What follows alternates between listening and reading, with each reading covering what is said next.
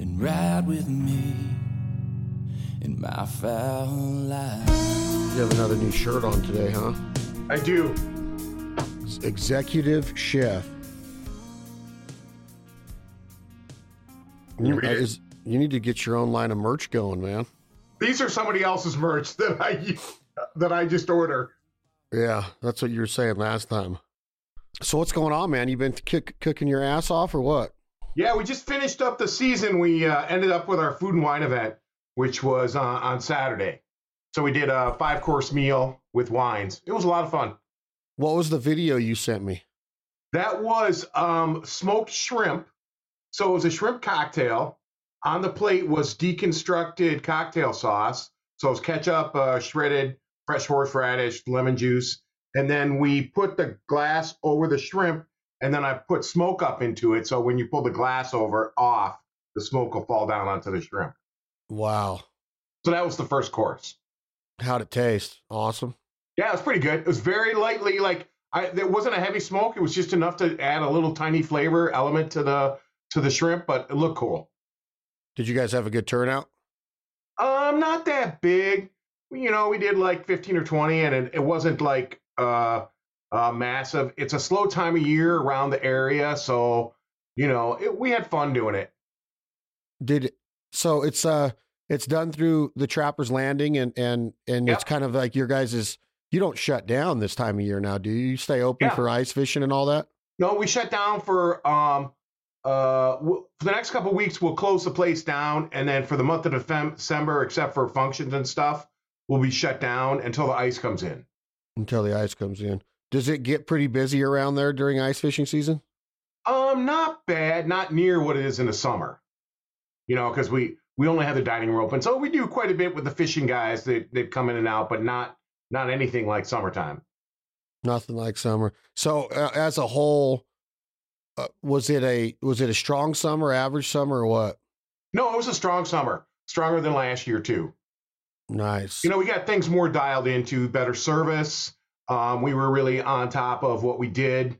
We had another body in the kitchen, which helped immensely, and we finally have people calling to say, hey, what is the special? Instead of just people showing up and saying, hey, what's going on? But so they're actually looking to see what's happening before they come. We got some great reviews on Facebook and Google. So, it went well. So give me some ideas, Chef Mark Lindsey. What have you been cooking a bunch of? Have you been doing a lot of any new beef dishes? Well, our brisket's probably the number one seller. We 48-hour sous vide our brisket. And so that's probably our huge seller. Things we're working on, we're going to do wild game chili for the off season. So that'll be great. We get a venison Wakapee blend and then a ground bison. We'll blend those two together and make a chili out of it. Probably serve it on a caribou hot dog. So we'll have a choice of, you can do chili cheese fries, or you could do a chili caribou dog with wild game chili on it. So that'd be pretty good. So give me an idea and the rundown of how this chili will be prepared. Basically we brown the beef off.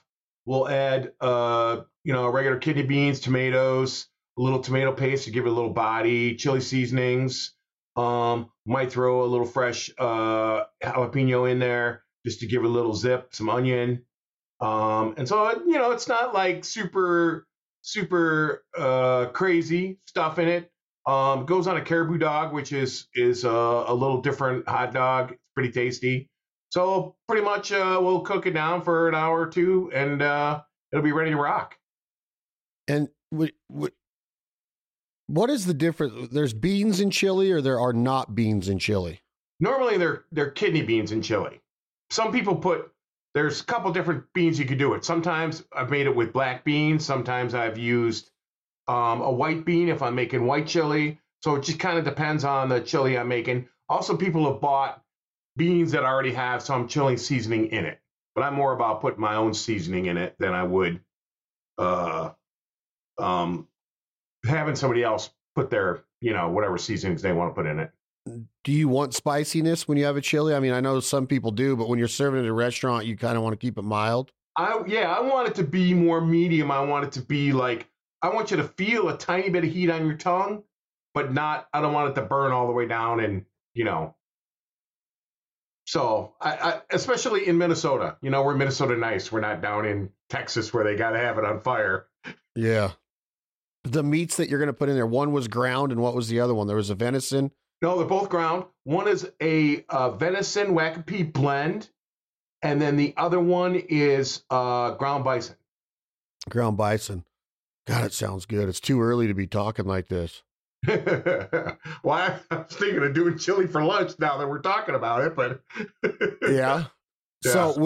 So when you say for lunch today, will you have a crowd in there for lunch? Or are you talking about just we're for closed you? today. I meant for my own lunch. You're just talking about for your own lunch. Yeah. No, we're closed down. This weekend was the last hurrah for a while. It is super quiet up here. You know, the leaves are off the tree now, and you know, kids went back to school, so it's pretty quiet around here. Yeah, I can't believe it's already been that long since I've been up there. It's been 2 months already. Crazy. Yeah. You've been out hunting a lot. Yeah, I've been all over the country already, man. I went over all the way from Texas to Tennessee to Ohio to upstate New York for 20 days. And then I went to the city. The food in New York City is amazing. Have you been? Yeah, I have. I went to chef school there, which was 70 miles north of the city. So I got down a couple times there, but I've been back once or twice. It's every time you go, it's phenomenal. Any big city's just got those, you know, cool. They're all so different. You know what I mean? It's not like you got the same old stuff over and over and over. They're all just, you know, they're super creative people there. Yeah, and I know that it's expensive because it's New York City and they got to pay the lease bills and the rent. They got to pay the rent, as they say, the rent's due. But man, there's just so much culture and food and passion in the food there. From the pizza, the Thai food, the steakhouses, the Italian restaurants. Obviously, there are some, you know, touristy places, but even the touristy places have great chefs at them that are cooking very, very good, you know, traditional Italian cuisine that I really liked. And Little Italy's amazing. Chinatown's got amazing food, and it's so authentic that you just don't see that in a lot of places, at least where I travel. Yeah, no, you definitely don't, because it's you know, it's so hard to get and there's so many of that caliber chefs in that town. Yeah, you know, that just does all their natural stuff. Like, I love eating Chinese food at a restaurant that's actually, you know, run by guys who are just doing some authentic stuff. It's really tasty. Yeah, and I think that, you know, there was a place where I went up to Syracuse, and there was even a place there that was very authentic Asian food, and just you can tell the difference. It's not heavy breading. It's not deep fried with a bunch of sweet sauce. You know, you get a lot of the Americanized Chinese food now. It's just breaded pork or breaded chicken, you know, and then they deep fry it with the breading, and then they pour a sauce, or they toss it in some kind of marmalade or sauce, or, you know, it's just, it's not really how Chinese, I mean, there are some of that over there, but it's, for the most part, the stuff that we were eating at the restaurants in New York was just dead on and just flavorful as heck and just creative and unorthodox. Awesome culture in New York City. Yeah. And they were mostly smaller restaurants, right? Yeah, a lot of them are real small. Yeah, because that way, I mean, like for me, I love it because ours is small enough that I can really do some really nice stuff and don't have to worry about mass producing it for 150 people. Yeah. You know, I do like 30 specials, and we're out of those 30 specials. You know, that's it. And when we do our food and wine event, you know, it's a small group, so we can really concentrate on doing some cool stuff. We had A5 Carpaccio, which was awesome. We had dual tenderloin, so we had a venison tenderloin and a haluka pork tenderloin. Haluka pork is like a humanely grown pork product. And those are the dueling tenderloins. And then we did it with like a charred bone marrow and some nice veg and some pretty cool sauces. But, you know, you can take your time doing the plating and stuff like that, where if you're doing it for 50 or 60, you can do it. Charred bone marrow. Yeah. So are you actually taking the round and you're browning that and preparing that, where they're digging that out of there? Or how are you doing it? We get them actually split like a canoe, so you can order them both ways. So I like mine split so they can really dig it out of there. So we bake them off to get it warm, and then right before it goes out, I throw a torch on it so it's really bubbling and stuff when it goes out. And so you can dig the marrow right out. And how do you season the marrow? Or is it a marinade or what? I don't season it at all. Maybe a little salt and pepper, because it's got so much beef flavor in it that it doesn't really need. Just the char adds so much great flavor to it. And when they're done with it, all that's laying there is a canoe-shaped white bone? Yep. Oh man, I want to do this. So you bake them at what? Tell me this. You take them and lay them on a cookie sheet and just bake them off, or? Yeah, and definitely you want to do it on something that'll hold the bone up.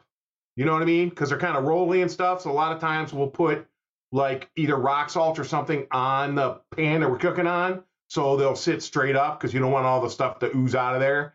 And then we bake them usually it was around 375, and we just did it for like 10, 15 minutes just to, get it hot in there. And so then when it came out, I would just touch the top with a torch. If I had a regular, overhead broiler, I probably would have thrown them on the broiler for a second. But we don't have one, so we just did it with the torch. You just do it with the torch. But it's like, it's bubbling when it goes out. It's looking fantastic. Do you sell a lot of these when it's on the menu? I don't have that one on the menu. That was just for the Food and Wine event. And did people react very well to it? Yeah, they really thought it was cool. Because it's, a lot of stuff we did, you can't get anywhere. Like, at least around here. We did an A5 carpaccio, which is just a thinly sliced piece of tenderloin, raw, on the plate with extra virgin olive oil and 20-year-old balsamic, a little salt and pepper, arugula, to put on some toast crostinis. But it was the A5, like when you looked at it, it was half fat and half beef. That's how great this A5 was. I'll send you some pictures of the stuff that we did for the event. How about you just send me some of it? Huh? Yeah. Just overnight me some of the carpaccio. Yeah. That's what I was going to do. And, on that carpaccio, you're serving it 100% raw, so it's like tartare, or what is? Well, tartare is ground, and this is just a super thin slice. So I slice it super thin, and then I pound it out between two pieces of acetate or two pieces of film, and then pull it off there, and then lay it on the plate.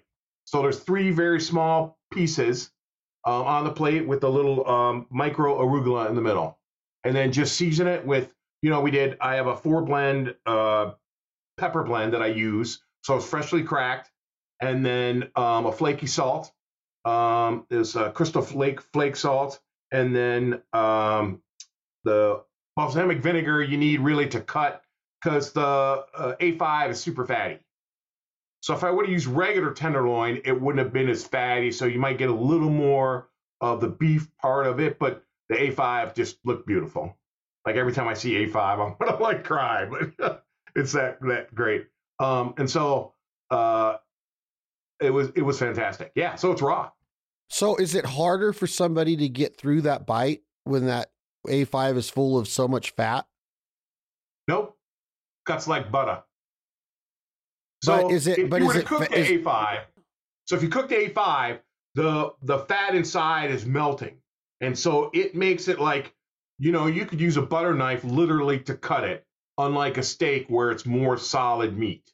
But the flavor is just so much. Like when you start, like we eat a lot of wagyu at the place because I have it on the menu all the time. But the difference between American wagyu and the A5 from Japan is just incredible. Big difference. Yeah.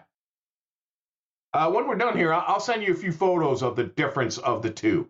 You'll go, holy crap, what the? And this is tenderloin. So normally when you look at a tenderloin, you cut a tenderloin open on a deer, there's like no fat. You know what I mean? It's just solid, dark meat. Where this, think about 50% fat, 50% meat. That's almost the ratio when you look at an A5 tenderloin. You go, wow. It's incredible. The A5 though, is it a real? Now, personally, I when I eat wagyu, it's very rich. It's very hard for me to eat. Like you don't need a lot of A5 or even American wagyu to have a complete meal. A couple bites will do you, is my point. Right. Yeah. Normally, when I do A5, we only serve 4 ounces. We could do, but plus two things. One, I can keep the price reasonable but people still get the experience of the A5. So that's cool. When I do the American Wagyu, normally 6 ounce is what I do. We've done bigger, like if I do a ribeye or New York strip or something, we might serve a larger portion, like a 10 ounce or something like that. But it's more than enough. It is super rich.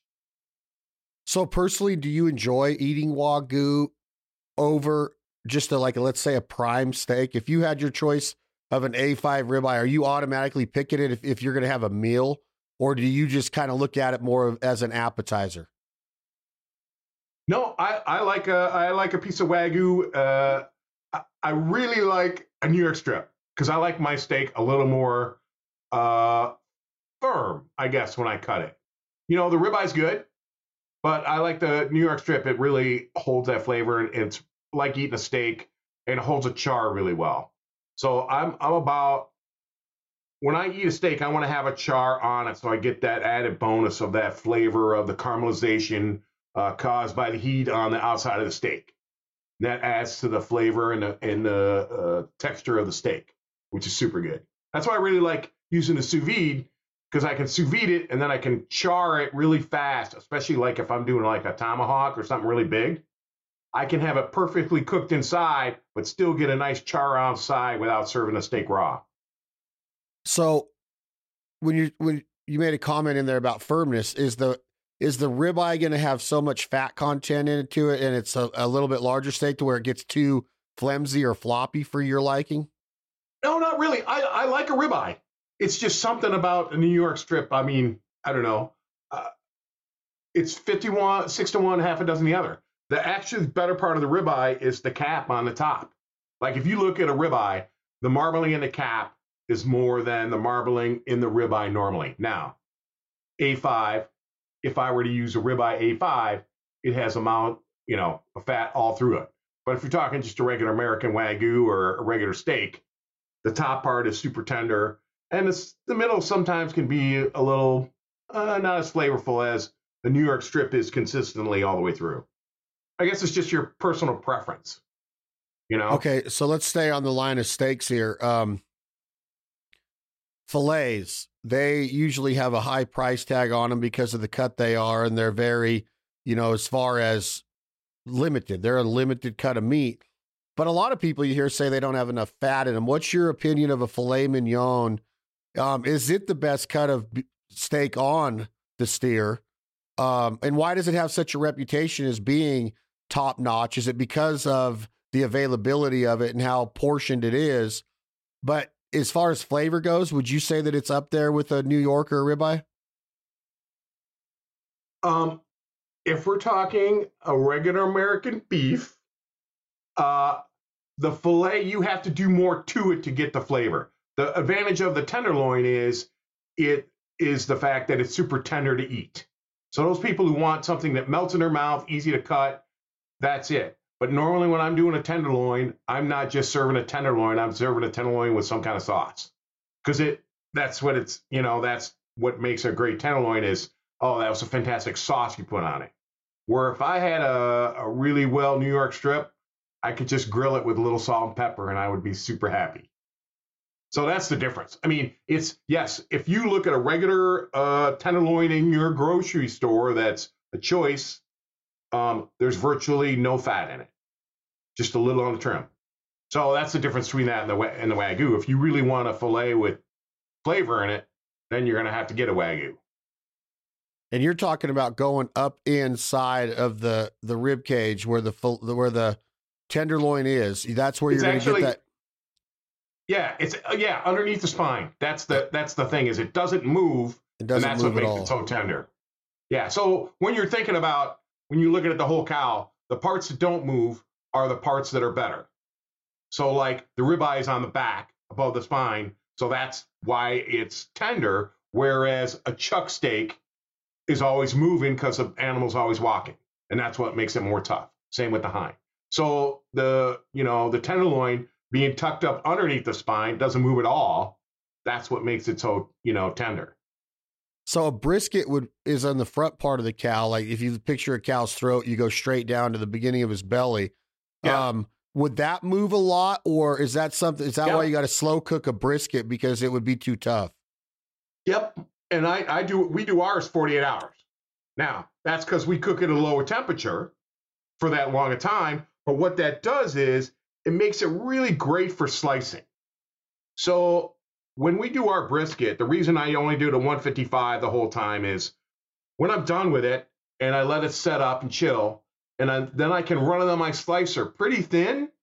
And then we do like 5 to 6 ounces on our brisket sandwich. It's a nice sliced brisket sandwich, thinly sliced, but it's not like if I were to do it in a barbecue pit, when it would be done, it'd be like 190 or 192, I think is what it is. When you're coming out and you're cutting it, it's starting to fall apart. That's the only difference. It's mine holds together. But still, you're cooking it for a long period of time, unlike you are a steak, just because of it's part of the animal that moves, and so you got to cook it longer. And that's a 48-hour sous vide. And then what happens after the sous vide? So I let it rest, and then we slice it on a slicer, and then it gets grilled with our own barbecue sauce, and then it goes on. We top it with Swiss cheese, and it goes on a bun. And that's probably our number one seller, along with walleye. Did you get creative at all over the last couple months with walleye or any other seafoods at your restaurant? We've had some really great high-end fish. It's been phenomenal. We get what's called a bluefin tora, which the tora of a bluefin fish is the stomach part. And if you cut into it and you look at it, it looks like it's a marbling of a wagyu steak. That's the fat content of a tuna. So normally, if you got the loin cut of a tuna, you would look at it and be solid red, or a deep red. This, it's a lighter color red, but it looks like it has marbling in it, which it actually does. So when you only sear it, like just on the outside, when you cut it, you can cut it with a fork, and it is so tender when you cut it, and so much full of flavor. It's phenomenal. The other one we've been using is a Ora King salmon, which has one of the highest fat content for salmon, and it's from New Zealand. And I've been making a lot of gravlax out of that one, which is really good. But we did it for a large event where we cooked it off, and it was, for something that has a high fat content, you think, oh, it's going to be super oily or super salmon smelling.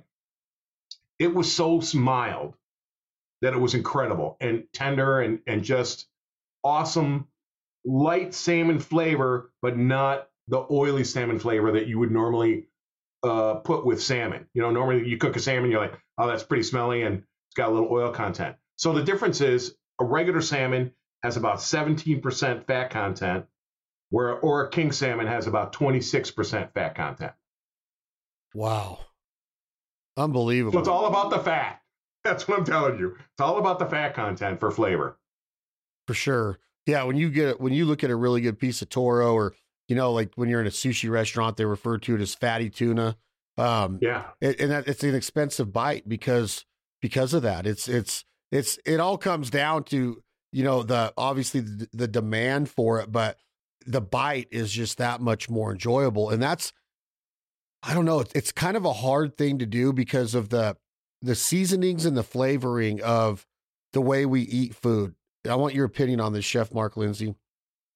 I've had this conversation before to where you talk about putting, gravies and sauces and stuff on a steak. We have all these condiments that we automatically throw. People want to dip walleye into ketchup or cocktail sauce or tartar sauce.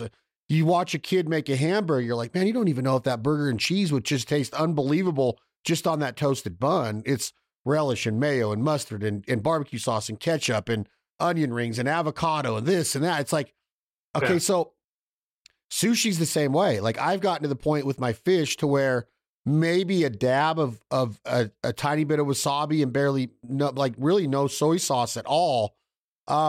It's just a great experience to get the flavor of the fish. In your opinion, are we masking that flavor in a lot of ways? If you take that toro and you dip it into sauce, does it enhance the experience, or are you masking something that does not need that conditioned, what I call a conditioned condiment? I think we mask a lot of things because of the quality of the taste of what we're masking. So if I got a regular burger that was just choice beef, I'd probably put ketchup on it. But our burger it's a more blend of, it's got chuck, it's got brisket, it's got short rib in it. It's a blend of those where it tastes more like you're eating a steak. So I usually only have mine with like an heirloom tomato on it and a bun and salt and pepper, and that's great for me. Same with our Toro. All we did with our Toro was we put a little 2 kinds of sesame seed on it, black and white, and then we just seared it lightly, and then we served that on the plate. We offered you a side of a little enhanced soy sauce, which is just added few things of the soy sauce, or we also put a little wasabi aioli on the plate, but we didn't put it on top of the fish. So you had a choice. If you want a tiny, and if you put it on there, you only need a tiny. But I want to try it just by the fish itself because it's so good. I agree 100%. That's why I'm all about buying. Like, I would rather buy the super high quality fish and give you, I'm not going to give you a pound of fish. I'm going to give you like 7 ounces, and you're gonna pay a little bit for it. But 7 ounces of an expensive fish, it doesn't really cost that much. For me to get commercially. So, I mean, like if you get Ora King salmon, it's like $24 a pound. So then by the time I cut it, it might be 12 or, $10 my cost. And so now I only have to charge you like $30 or $35 for getting one of the best salmon in the area. Whereas if you go to the store and you get a salmon, they're going to charge you probably that 26, 27, maybe $26, but you're not getting half the salmon that I'm serving you.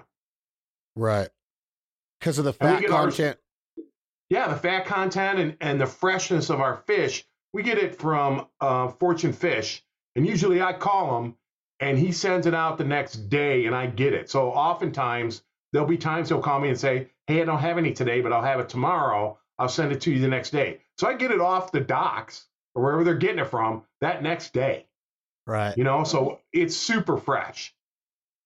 So you would say, in conclusion, as far as the condiment comment went, that we are conditioned to mask our foods from when we were a little kid all the way through adulthood, to where we're taking away the true flavor of something by adding all of this nonsense to a lot of. Now, I know that you said, well, if it's just one of these big old stacks of 10 burgers that come frozen and you throw them on a charcoal grill at a picnic, you're going to you can do that, but there is a way to experience cooking and the flavor of these higher end meats, or even when you're cooking venison or wild game, that you don't like. I see a lot of people have to mask the taste of duck by doing a popper. They do the jalapeno with the cream cheese, with the marinade, wrapped in bacon.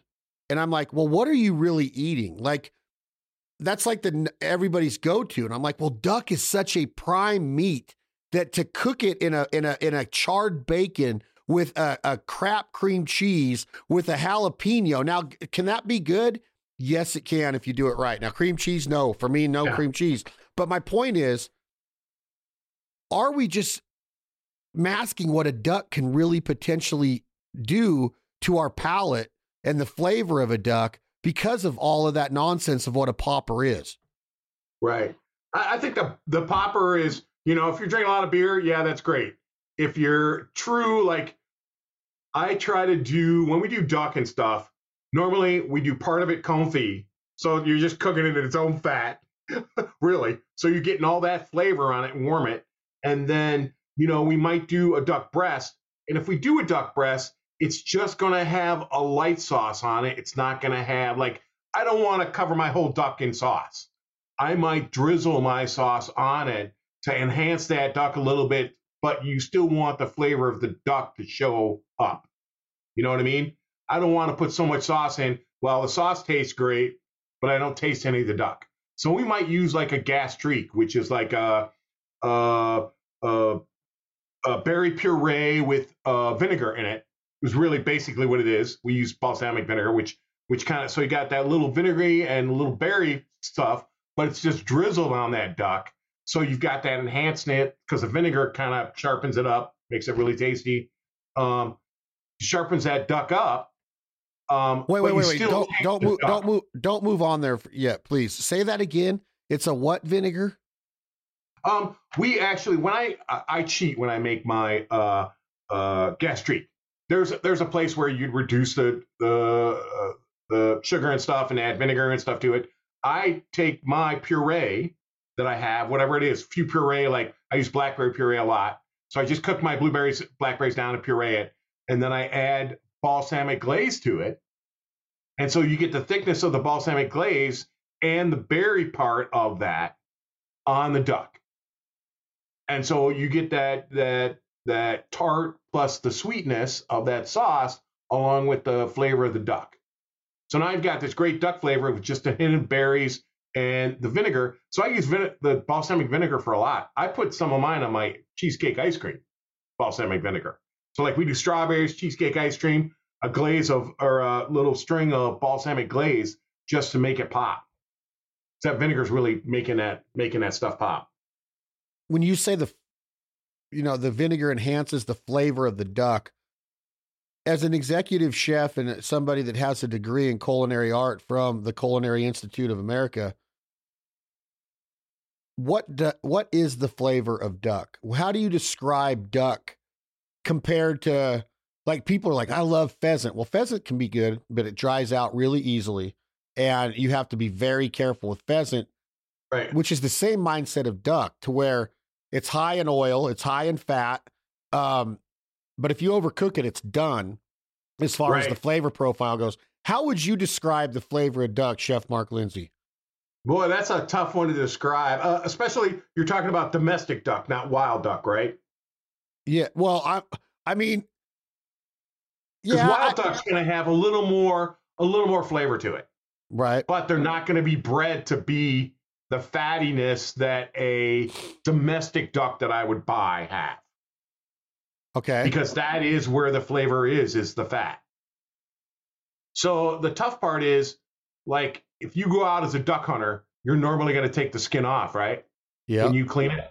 Well, here's the deal: is that we get a lot of, I guess, ridicule, for lack of better terms, because we kill so many birds. Okay. We're going from camp to camp and we eat everything that we kill. So I show all of these different approaches of butchering and processing, and I take a lot of slack if I'm just cutting. If I come down and I pull the skin away and then I cut the breast and the tenderloin off the bone, people are like, you're just ruining the duck. And I get that. I love skin on. I love rendering. I love confit. I love duck fat for other things and keeping it and freezing it. I love the crispy skin of a speckled belly goose or a mallard duck with the reverse sear. But a lot of times I will just cut the meat out and do enchiladas with it, or I'll do taco with it, or I'll ground it, whatever it is, to where the skin is not needed. They don't know that we're taking that fat and that skin and doing rendering with it to freeze for other recipes. They're like, why aren't you eating the legs? And why aren't you doing this? And I'm like, because we killed 40 of them today, and I'm not going to do that with everyone. I was just showing you guys a simple recipe. My point is I feel that the skin on is the only way to get the full flavor of a duck. You know, if you're going to cook it as a steak, steak serving like that, like where you're going to slice it with the medium rare and the raspberry. Right. I love the skin on. So to answer your question, yes, we do take the skin and fat off on a lot of our recipes, but if we're going to do a traditional like serving of a steak, I'm going to keep the skin on, and whether you use a reduction sauce or not, I'm going to have that bite with the crispy skin on. Yeah, because I know a lot of hunters are like, that's too much to get all the feathers off, so that's why they just take the breast. And I can understand that part when they're out there hunting. The only reason I like the skin is it not only enhances the flavor, but it protects the meat from the direct heat, which dries out. So we get a lot of pheasant that has like no skin or anything on it that we cook. So that we have to handle in the sous vide just to keep it from drying out. That's what I always think about, is the skin is not, yes, it enhances a lot of flavor, but it also protects the item when you're cooking it. So same when you had the walleye at our place with the skin on it, it not only added flavor, but if you put the deep fryer on both sides, then you're drying that food out on both sides, where One side now with the skin on is being protected from that heat a tiny bit. So it's keeping that moisture more in than if you had no skin on it and you cooked it, it would dry it out more. So that's why I'm more about the skin of protecting the cooking thing and adding to the flavor, not necessarily, I don't care if you clean it with the skin on or skin off. When I'm thinking about it, that's what I do. But I can understand hunters. I remember going into the woods and saying, okay, we're just going to pull the skin back and grab the breasts out of there and we're done. But I mean, there is something to be said about that, but we pluck the feathers a lot, whether we do like a speckle belly goose. There's commercial processors and a lot of like historic or that have a strong duck hunting, goose hunting, history around it. So there's a lot of pluckers around that you could take them to. A lot of outfitters that you go hunting with will offer this service. So if I have an opportunity to have 30 because in California, you can harvest 10 speckle belly geese per man per day. Okay. You can have 30 in your possession. This is the best tasting waterfowl there is a rice fed speckle belly goose, in my opinion. So we full body pluck almost every single one of them. And we will do beer can chicken style with them. We'll do a whole bunch of different smoking with them and charring and grilling and stuff like that. Great presentation. It's real pretty. That skin chars up and browns up really, really well. But yeah, you can rip the skin back and take the meat off. I just like to say that not everybody's the same. Not every recipe is the same. So just be kind of careful when you're judging somebody of like, well, you don't know that the day before this, we plucked 30 of these things and we're eating them. We try to show all different kinds of approaches and recipes, right? So I don't want people to think you have to pluck every wild duck that you kill. But back to my original question is that flavor profile then. I know that you get more flavor and that you have a chance of getting some gaminess in a wild duck, but how do you describe okay, let's just take a farm-raised duck. How do you describe the flavor of a farm-raised duck up against, let's just say, traditional beef? That's not a usual, like how would you describe a chicken? It's the same question of how do you describe it? When I think about duck, I'm thinking, okay, first of all, it's dark meat. So the whole thing is dark meat. So then if you try to compare it to a chicken, you think, okay, it's got a little of the beefy flavor of a chicken. So if you took chicken and added a little more red blood into it, that would be more close to a duck if you only used the dark meat. You get where I'm going? Yeah. Because it's that more, I don't want to say it tastes like liver, but it's got that more of that iron kind of flavor in it than it would if it was just a chicken breast or chicken thigh, which is pretty bland as it is. It's got that little more fullness flavor than it would if it was just the chicken. So I guess that's a tough description. No, that's a good way to describe it. If you think about a turkey and you're eating the white meat, this is going to sound, kind of hypocritical to my last statement about condiments. But me personally, when you take a store-bought turkey at Thanksgiving, even on a wild turkey, man, it's the breast meat and the big, the big long cuts of the big white meat, and you got a little skin on it. Correct me if I'm wrong, or in your opinion, Chef Mark Lindsey, but that's hard to eat a bunch of that if you don't have cranberry sauce and some gravy and taters to mix it with a little bit. I mean, it gets old quick, right? Yeah. But think about it. The difference is a steak's got char and flavor and some fat in it. Well, that turkey's virtually got no fat in that breast. I mean, there's that. So you're going to have to enhance it with some flavor and stuff like that to do that. Now, obviously, if you're charring them or you're smoking them or you're adding some stuff to that, or you're deep frying it, it's got that crispy fat from the outside, and that helps you out where you don't need as much. But still, you need some. But the one I hate is when people just like pour gravy all over it, so all you're really tasting is it's a vessel to get the gravy into your mouth. Yeah, that's all it becomes. I mean? It's all it becomes. Yeah. So I like that. I like that description of the you said iron. Like when you see that dark turkey meat, now we're starting to move towards waterfowl to where if you overcook duck meat, it becomes very livery and ironed out. Like it's almost like we did goose liver pate. I got to tell you this recipe that we did in New York. We took the Canada geese. We were up there hunting molt migrators, and we took the livers. My friend Joel Cleefish in Wisconsin came up and met us, and he had done this recipe the week before, and we went in and got the livers out of the Canada geese, which is a tough piece of meat anyway right now to even think about eating in a Canada goose. And we tenderized them. We did the food processor. We did all of the garlic and the minced onions and everything that he wanted to put in here. And he formed a pate. You know, he comes from Wisconsin where they got German sausages and pates up there a lot. Yeah. I could barely get through one bite. And I'm a fan of trying everything. And I'm a fan. I eat tongue or lingua. I just had tripe last week in an Italian recipe that blew my mind.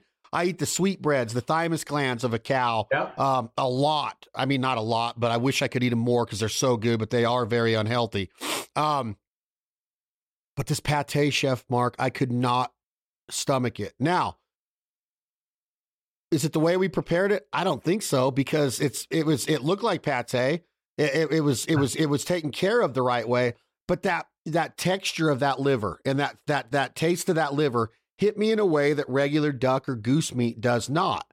And I think that if you overcook just the breast of a duck or a goose, you're going to get that same experience because of how you just explained it. Like that, it's almost iron. Like it just starts getting that dark, and it turns into like when you're looking at that dark piece of chicken meat or turkey meat, that's on its way to becoming that high in iron piece of, that bite that's not as enjoyable as when it would be medium rare and prepared the right way. Right. Yeah. Yeah. That's one of those. It's one of those that you're cooking the legs, you're cooking them to death, but you're cooking the breast medium rare. I mean, really, if we're doing it because we're definitely making our legs confit, which is tough when you're hunting them because there's a lot less meat on a duck leg than there would be if you bought them domestically. Right. Yeah. Lot less. Yeah. Because normally it's the thigh meat that we're after for confit, but normally when I get them, they're like, I only buy legs and thighs for making confit, and I get, they're pretty juicy. What does confit mean? Confit means it's been cooked in its own fat slowly. So the easiest way to do it is in a sous vide tank. Now, old school would be that you took the fat off the animal and you rendered it first into a pot by adding a little water to it, and then just cook it until it's all fat. Then your skin would come out of there, and then you would put the meat in there and cook that meat continually until it was, so you'd have to cover it, and it'd be very low temperature that you'd be cooking at it, and you would just cook it until the meat was super tender. Okay? So the sous vide tank, you're pouring the rendered duck fat into the bag with the meat, and then you're throwing it in the tank for 12 hours. When it comes out, it's been cooked in that duck fat. So it's got all that duck fat permeated inside that meat, and you get all that flavor right inside into the meat, and it's just so tender when it comes out. That's what we make poutine out of. So we have a duck poutine that we make. We use the duck confit for that. So the skin is attached to the duck. I'm just going over a recipe real quick.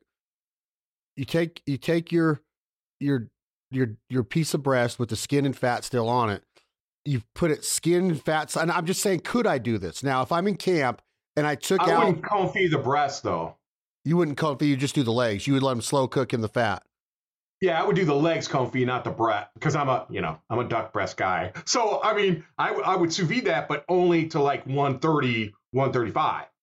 The duck confit, I usually run that at 155, I think, for 12 hours. So that's the one, and you don't have to have the skin on it, or you can have the skin on it when you're confit, as long as you got the fat.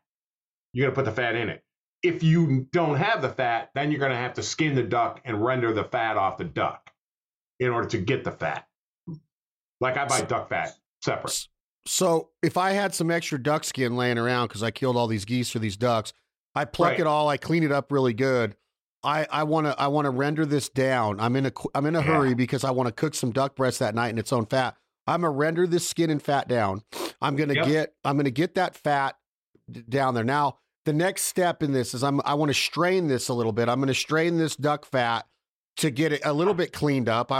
You know, whatever it might be left in it from the cook, you can strain that to where now I just have this puddle in my spoon, or a spoonful or a little half cup full of duck fat. Yeah. I'm going to put that on my heat. After I smoke my duck breast to maybe like 100 degrees, 105 degrees internal temp, I'm going to come in and I'm going to reverse sear that in that duck fat. I'm going to heat that duck fat up from below or from before. Do I add anything to that duck fat to reverse sear that breast, you think? Would you tell me to add a little butter, a little compound butter? What would I do to, do I need to enhance it at all? Once you add the butter, you are lowering the smoking temperature. So you put if you got the duck fat on the thing and you're heating it up and you throw that butter in there, it's going to smoke right away. I mean, it's going to not help you out any.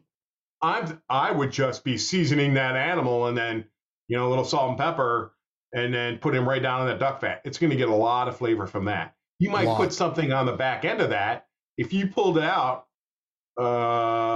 you could always put like a herb butter or something on it. If you're in a field and you don't want to put a sauce or something on it, you know, you could enhance it with it, but I don't think it's going to need it.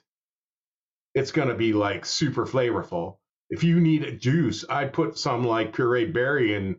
I don't want that. I don't want that. So now I got that duck fat sitting in there in my cast iron. I got my piece of duck. I got my piece of duck with the skin on. Now I'm searing it. I got the skin. I got the meat side down. Then I'm going to end it with the skin side down to crisp it up. I'm taking a spoon and I'm taking that duck fat and I'm pouring it over the top. I'm moving my skillet in a way to puddle up the fat. I'm going to get a good spoonful of it. And I'm just going to keep doing that, right? And pouring it over there so it continues to cook down that flavor in the meat. Yeah, that's going to be awesome. Wow. Yeah, nothing like crispy duck, man. Especially in its own fat.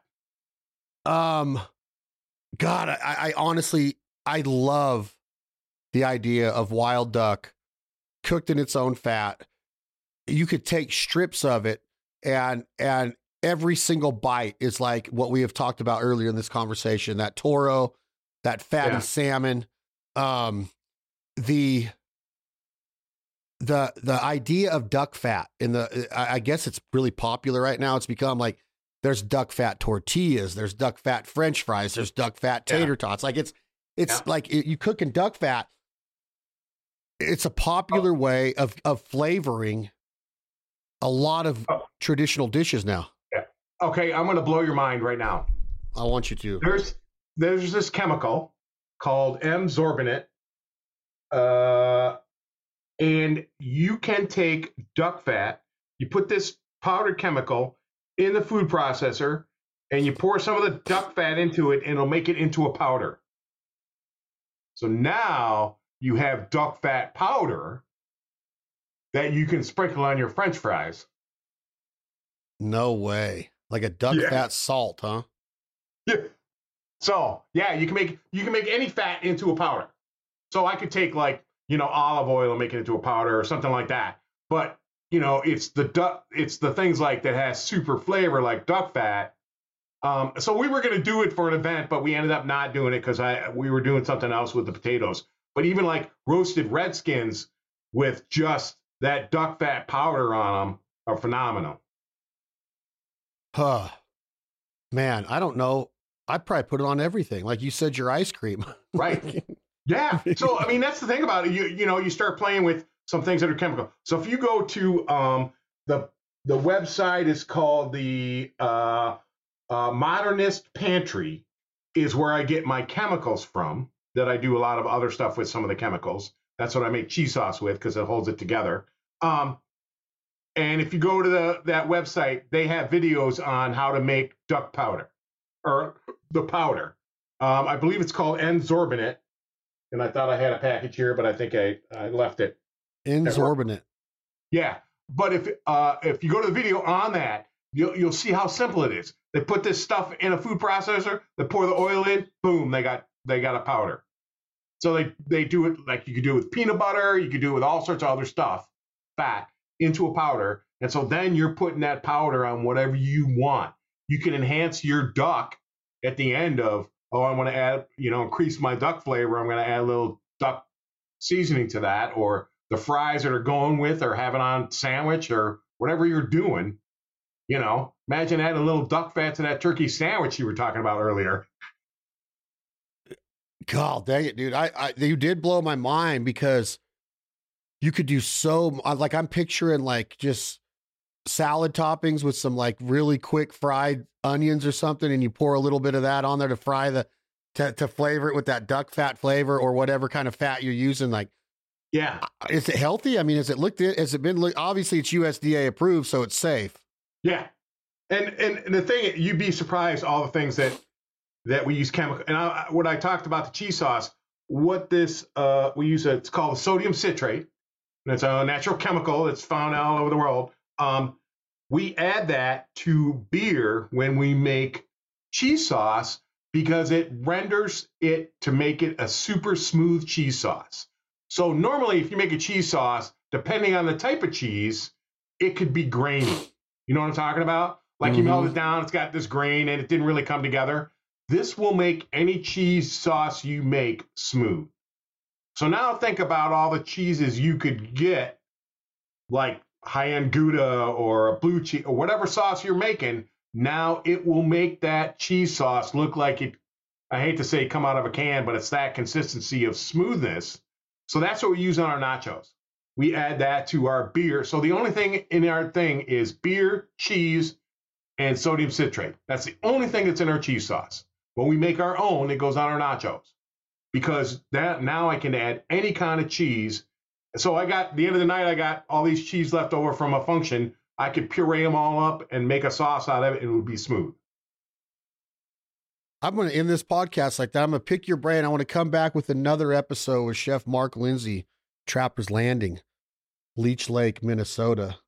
This dude knows how to cook. I'm always intrigued by what he's doing. I want to get more into this cheese sauce, because this is a big part of, let me say it this way, presentation and flavor profile. I do a lot of nachos. I do a lot of Mexican dishes with wild game. We just aired an episode of The Foul Life where we did mallard duck nachos in Idaho. Part of the problem with nachos is the layering. People forget about the layering aspect of nachos, in my opinion. They put a pile of chips down and then they put all their toppings on. Well, you're totally destroying the bottom layers of those chips, because right. You're going to have a whole lot of waste and a whole lot of leftover. We did a layered nacho. It almost came out like a 7-layer dip kind of little deal. Right. It's almost like enchiladas, but it was a layered Canada Goose nacho with pulled Canada Goose that we slow cooked in the Traeger in a foil tin for 7 hours, 7 hours on low, and then the 8th hour on a higher temperature, pulled apart like pork. I mean, amazing recipe. But the cheese, when you start layering it, you got your chips down, you put your meat down, you put your cheese. Well, that cheese, if you just use traditional cheese and bake it off or broil it off, it does not do what you need a nacho to do. It's not that the flavor might not be there, but the experience and the bite. I'm all about the bite. Hard. Yeah, it's hard. It gets hard, and it's not a good bite. I have a friend named Ray Particelli. I call him Ray. He owns a store in Napa Valley. I'd like you to look at it today if you have time, Chef Mark Lindsey. Napa Valley Olive Oil Manufacturing. You can find them online. I believe it's NapaValleyOliveOil.com. They're in Napa, California, and St. Helena, and an amazing family. They're the ones that cooked me the tripe last week with a lot of other unbelievable, authentic Italian bites. But they say, Ray, the dad, he's like, that's a good bite, ain't it? He did this smoked salmon on this really high-grade Italian cracker with capers and red onions. Yeah. And a little tiny piece. It wasn't Parm. It was like this wine cheese. I can't think of the name. This Italian wine cheese blew my mind. This smokes, and I'm not a huge smoked salmon guy unless it's done really well. Like, I'm really critical and picky on smoked salmon. So anyway, I'm really interested and fascinated with the bite. I want to come back and I want you to think about it as we come back into another conversation on the next episode we do with Chef Mark Lindsey.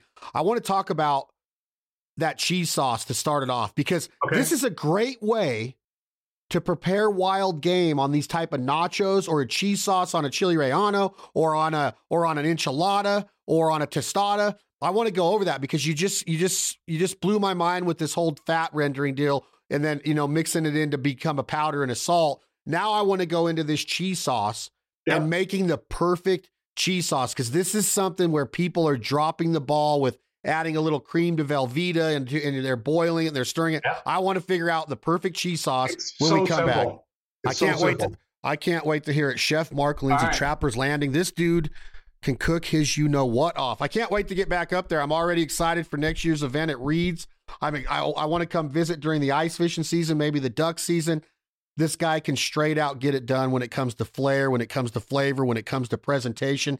There's more to cooking than just getting through that meal. And I know that a lot of us in our mindset is like, let's just eat to get the calories in.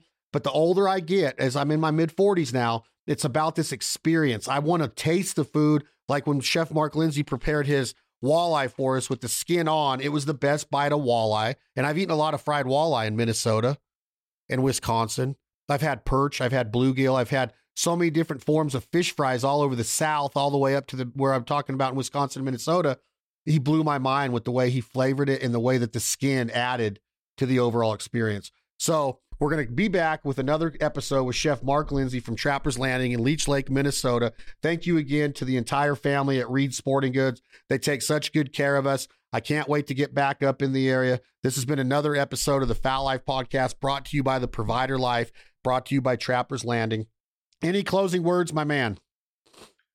No, but we do layer our nachos, but with the cheese sauce. I can't wait to hear it. This is a big thing to me, because this is becoming one of my go-tos at duck camp, because again, we're killing a lot of birds. We hunt hard, but we eat every bird we kill.